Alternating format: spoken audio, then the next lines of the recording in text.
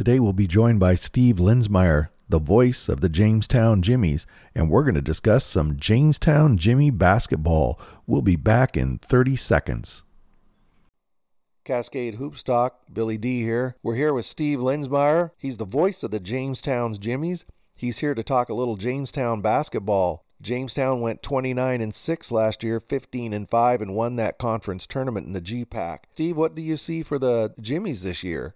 Well, I'm excited. I mean, obviously you lose Kevin Oberweiser and John Purington. Those are two guys that you don't replace, with one guy. It's a team effort to try to replicate what they brought to the floor, because I mean, I have not covered guys with the talent of John Purington and Kevin Oberweiser. So they're going to have to find a way to sort of, patch that up. But I think they can. I mean, I think they are so deep and so talented this year that I think they're going to have the opportunity to replicate or, at least be in the same ballpark of what they did last year. I mean, 29-6 in the GPAC in year one is going to be, tough to replicate, but they're going to have a chance to be right back up there in the conversation at the top of the GPAC, with how much talent they've got coming back. And the two guys that I think are sort of the linchpin to how this is going to go, I'm not even going to mention Terrell Alford, because I think he's going to cement himself as the number one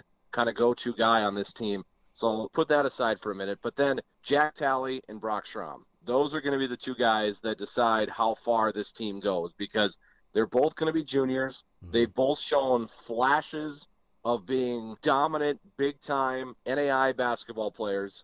And I think if they can put it together, which I totally believe they're going to, because we saw it a little bit at the end of the year with Jack, and we saw it at the end of the year with Brock as well, is that they understand if they can elevate their game, the team's going to go with them.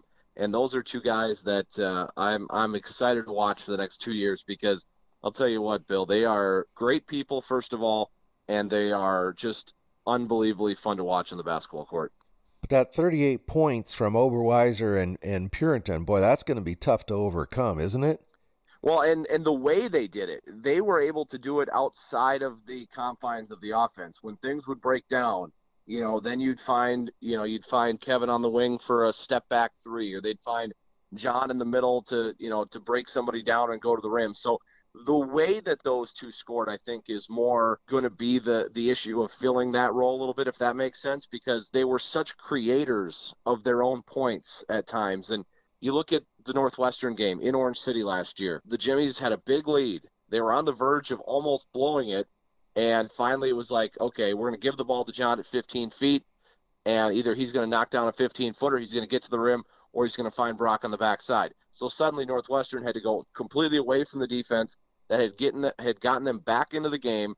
Jamestown pulled away to win it again late. So it's just the things that they were able to do that are going to be the issue to, okay, how do we find guys that are going to take these roles on down the stretch and in big situations in games, and I think they're gonna find it, because you look at guys like I mentioned, Terrell Alford, 30 points in the national tournament game against Southeastern, really showed that when the load gets thrown on him, he's going to be able to carry it. And Isaiah Dobson, guys like this, Jack Frazier, these are all guys that are going to be big pieces to what the Jimmies are going to do.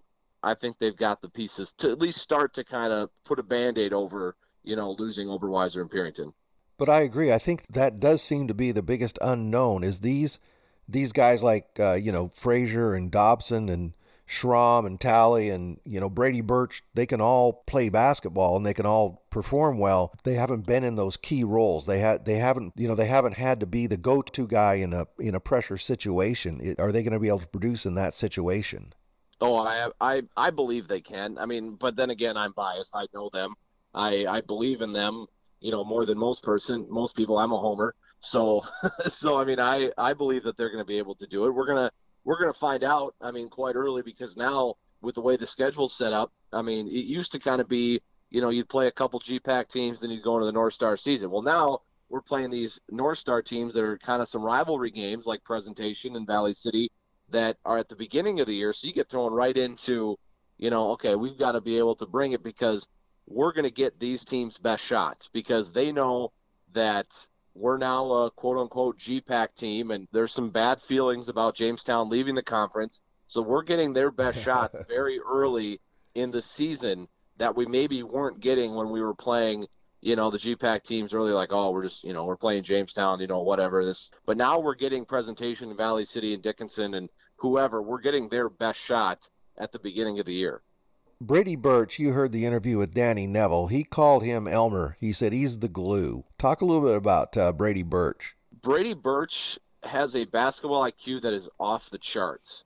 Like, he just does so many things that you don't really think about at the time of being like, hey, that was smart. But then you look back and you watch the film and you're like, hey, that was a smart decision by him to do this or do that. And he's made some big plays. I mean, he saved the game at Dort last year. The Jimmies were on the ropes of losing that game in Sioux Center, and he blocked a shot, stole an inbound pass, and went the distance for a layup. I mean, he held us in that game, and that's just the kind of player that Brady Birch is. He's so smart. He's not, he's not super athletic. He's not a guy that's going to, jump out of the gym and dunk one and put his elbows in the rim. He's just solid.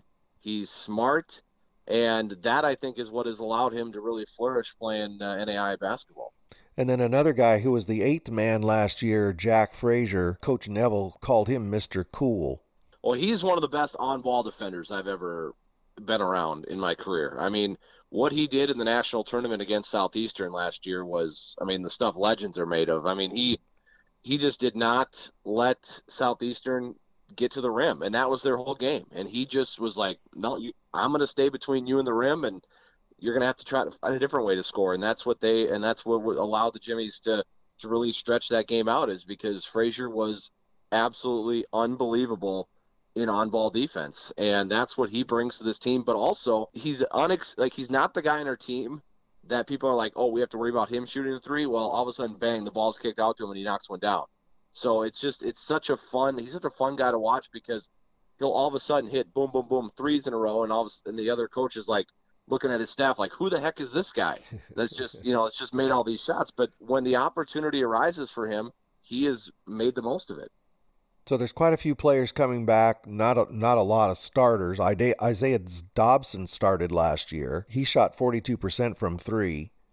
I listened to your interview with Danny, and he made a point that, opposing fans love to hate Isaiah Dobson, and that's true. And he said even some of our fans don't like Isaiah. Well, he's a guy that is energetic, and he brings an energy to the floor that not many players can bring night in, night out. Now, he was dealing with a foot injury last year. He was not at 100% much of the year last year, and that really, I think, hurt him. But from what I've heard, he's ready to go for 1920, and I think he's gonna bring a lot of energy.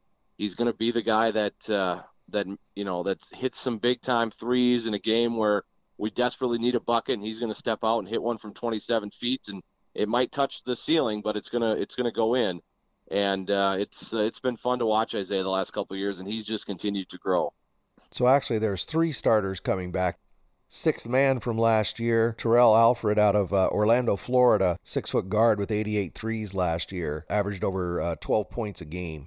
Well, Terrell's the guy that the guys on the team I think call Grandpa, because he's in his mid-20s, but Terrell is one of the funnest guys to be around, first of all, and he shoots the heck out of it, and he's a guy that's going to be leaned on this year. I mean, he's going to be their go-to guy. I mean, you lose Parrington, you lose Oberweiser. Well, Terrell, it's your time. This is going to be his team. It's going to be his opportunity to lead this team, and they're going to go, I think, as far as Terrell takes him. And I fully expect him to take him, right back into that conversation. And I kind of told the guys, when I met with when I saw some of the returners after the national tournament loss to Spring Arbor last year, I said the bar's been raised around here, and Terrell, I think, has embraced that that we're not gonna go back to 19, 20 wins and be praying that we get into the national tournament. It's going to be, I'm going to push us in the conversation where we're talking about a 1, 2, or 3 seed at the national tournament, rather than do we get in, do we not get in? So I think, and I've been really impressed with what I've seen from Terrell off the court, on the court. He works his tail off, outside of practice. He's always in the gym, and he's a guy that I think is really going to be the leader of this squad this year. And then Steve, we've talked about him before, but Mr. Basketball there in North Dakota, Mason Walters right there in Jamestown, North Dakota. He went to high school there. Talk about him a little bit.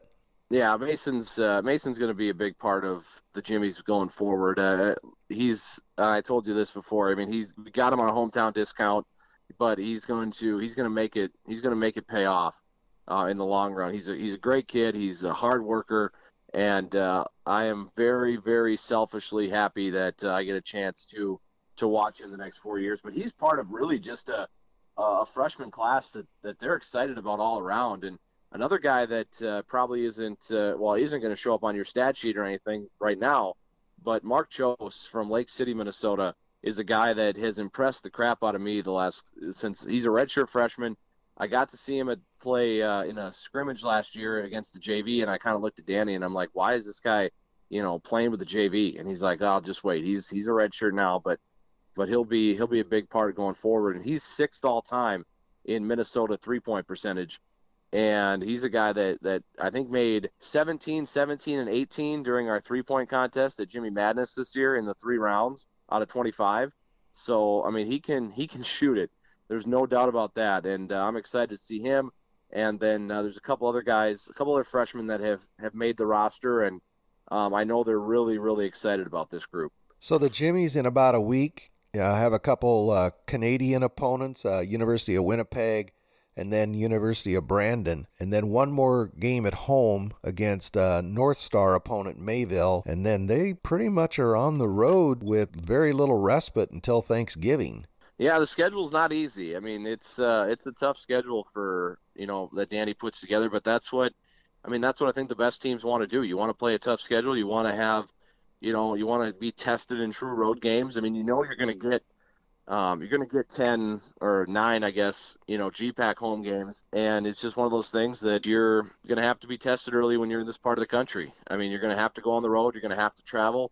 And that's why they've instituted that no complaining rule that he talked about. Yeah. It's part of the deal. If you want to play basketball at Jamestown, this is just what it is. And you're going to have to figure it out if you have any issues with it. And so far the guys have embraced it. And I'm excited to see how they embrace it this time around, because I really believe this team can do something special this year. Well, when Mayville shows up there in Jamestown on October 22nd, they're going to see that as an opportunity to not only make a statement for the North Star Conference, but to make a statement for their own program. And I kind of was, I joked when they met Morningside in that opening round last year that they kind of got introduced to some big boy basketball with that loss to Morningside. But that's a program that Coach Darren Tighe's got moving in the right direction. Exactly. For sure. And I'm excited to see them. I'm glad they're going to come to Jamestown, and we're going to have a chance to play them this year. We didn't get to play them last year. It'll be good to see the Jimmies and the Comets back on the floor together. You got to credit Coach Tighe. He's put his team in positions to get to the national tournament. I think they have the last 2 years. I mean, they've played their best basketball in the conference tournament, and that's how you get to nationals. I mean, if you don't have a very good start to the year, you got to figure out a way to put yourself in a position to win the conference tournament. And credit to him and his staff, they've done it. Steve, that's the oddest school as far as location that I've ever been to.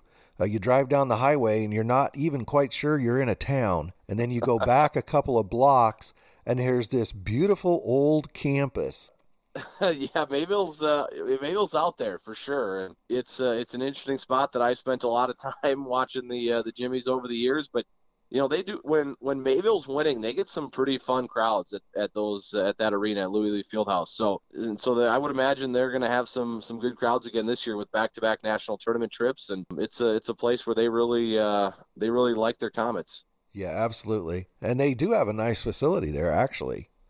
Yeah, it's not bad at all. Oh, Bill, I got to tell you, and we talked about this a little bit the other day. Speaking of facilities, you got to make your way to Newman Arena sometime. That place is insane, dude. After you mentioned it to me on the phone the other day, I looked it up, and that's pretty nice. That's a great place.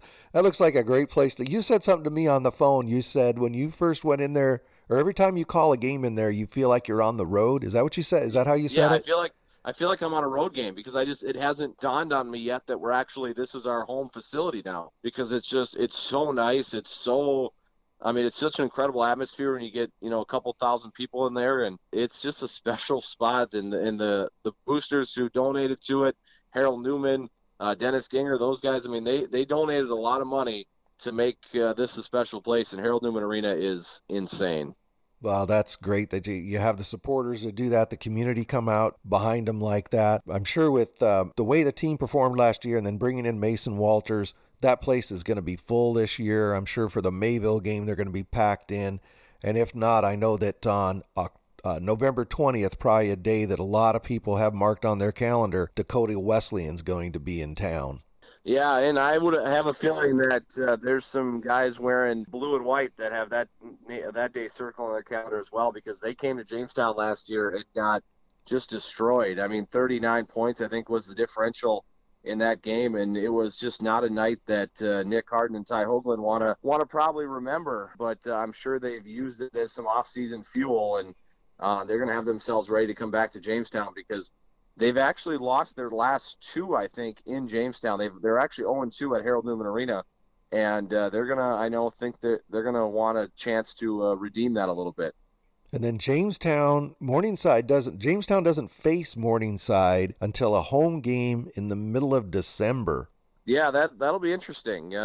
We play them, I think, December, and then is it early February again? A couple times when last year was right at the end of the year. They had to come here for the last game of the season, and Jamestown was able to hold on and beat them. And they played obviously in the conference championship in a game which I'm pretty sure Morningside fans wish they could have back. A game where they outshot us from the free throw line like 26-4, and we still won. Not that I'm saying anything about the officiating, but. It was there's been some Jamestown Morningside classics last year, and I would think it's going to probably carry over this year as well. So this might be a good opportunity on January 15th. Briarcliff visits Jamestown. You and I have talked a little bit about Briarcliff. Now they lose Jay Wolf and Erdman, which I think is going to be a very tough loss for them. I think they're going to struggle getting near the top of the GPAC. But what are your thoughts? Well, and I think you're right. I mean, I think that losing those two guys is obviously super tough to come back from, and not something that many programs do. But what Coach Figuera's got going on at Briarcliff, he always seems to have another wave of guys ready to go. He has this next wave that's like, all right, Wolf and Erdman are gone. All right, who's next? And I mean, they had a couple guys that they'll have back that were all conference players a year ago, but I expect them to be right back in the conversation. Now, maybe not in that top tier you were talking about earlier with Morningside, Jamestown, and Dakota Wesleyan, but they're going to be right there knocking on the door to be, one of the top 2 or 3 teams in this league. And I have a lot of respect for Coach Figuera and what they've done at Briarcliff. So I would think he's got to have his team ready to go. Well, Steve, we really appreciate you taking the time to fill us in on Jamestown basketball. It's going to be a very exciting season for Coach Neville and the team. Thank you very much for the update. Yeah, absolutely, Bill. Anytime. I'm looking forward to chatting with you hopefully a couple more times this year, and we can keep shining a light on NAI basketball, because I just don't think it gets enough publication like it should. That's Steve Linsmeyer, the voice of the Jamestown Jimmies. Thank you very much, Steve. No problem. Anytime.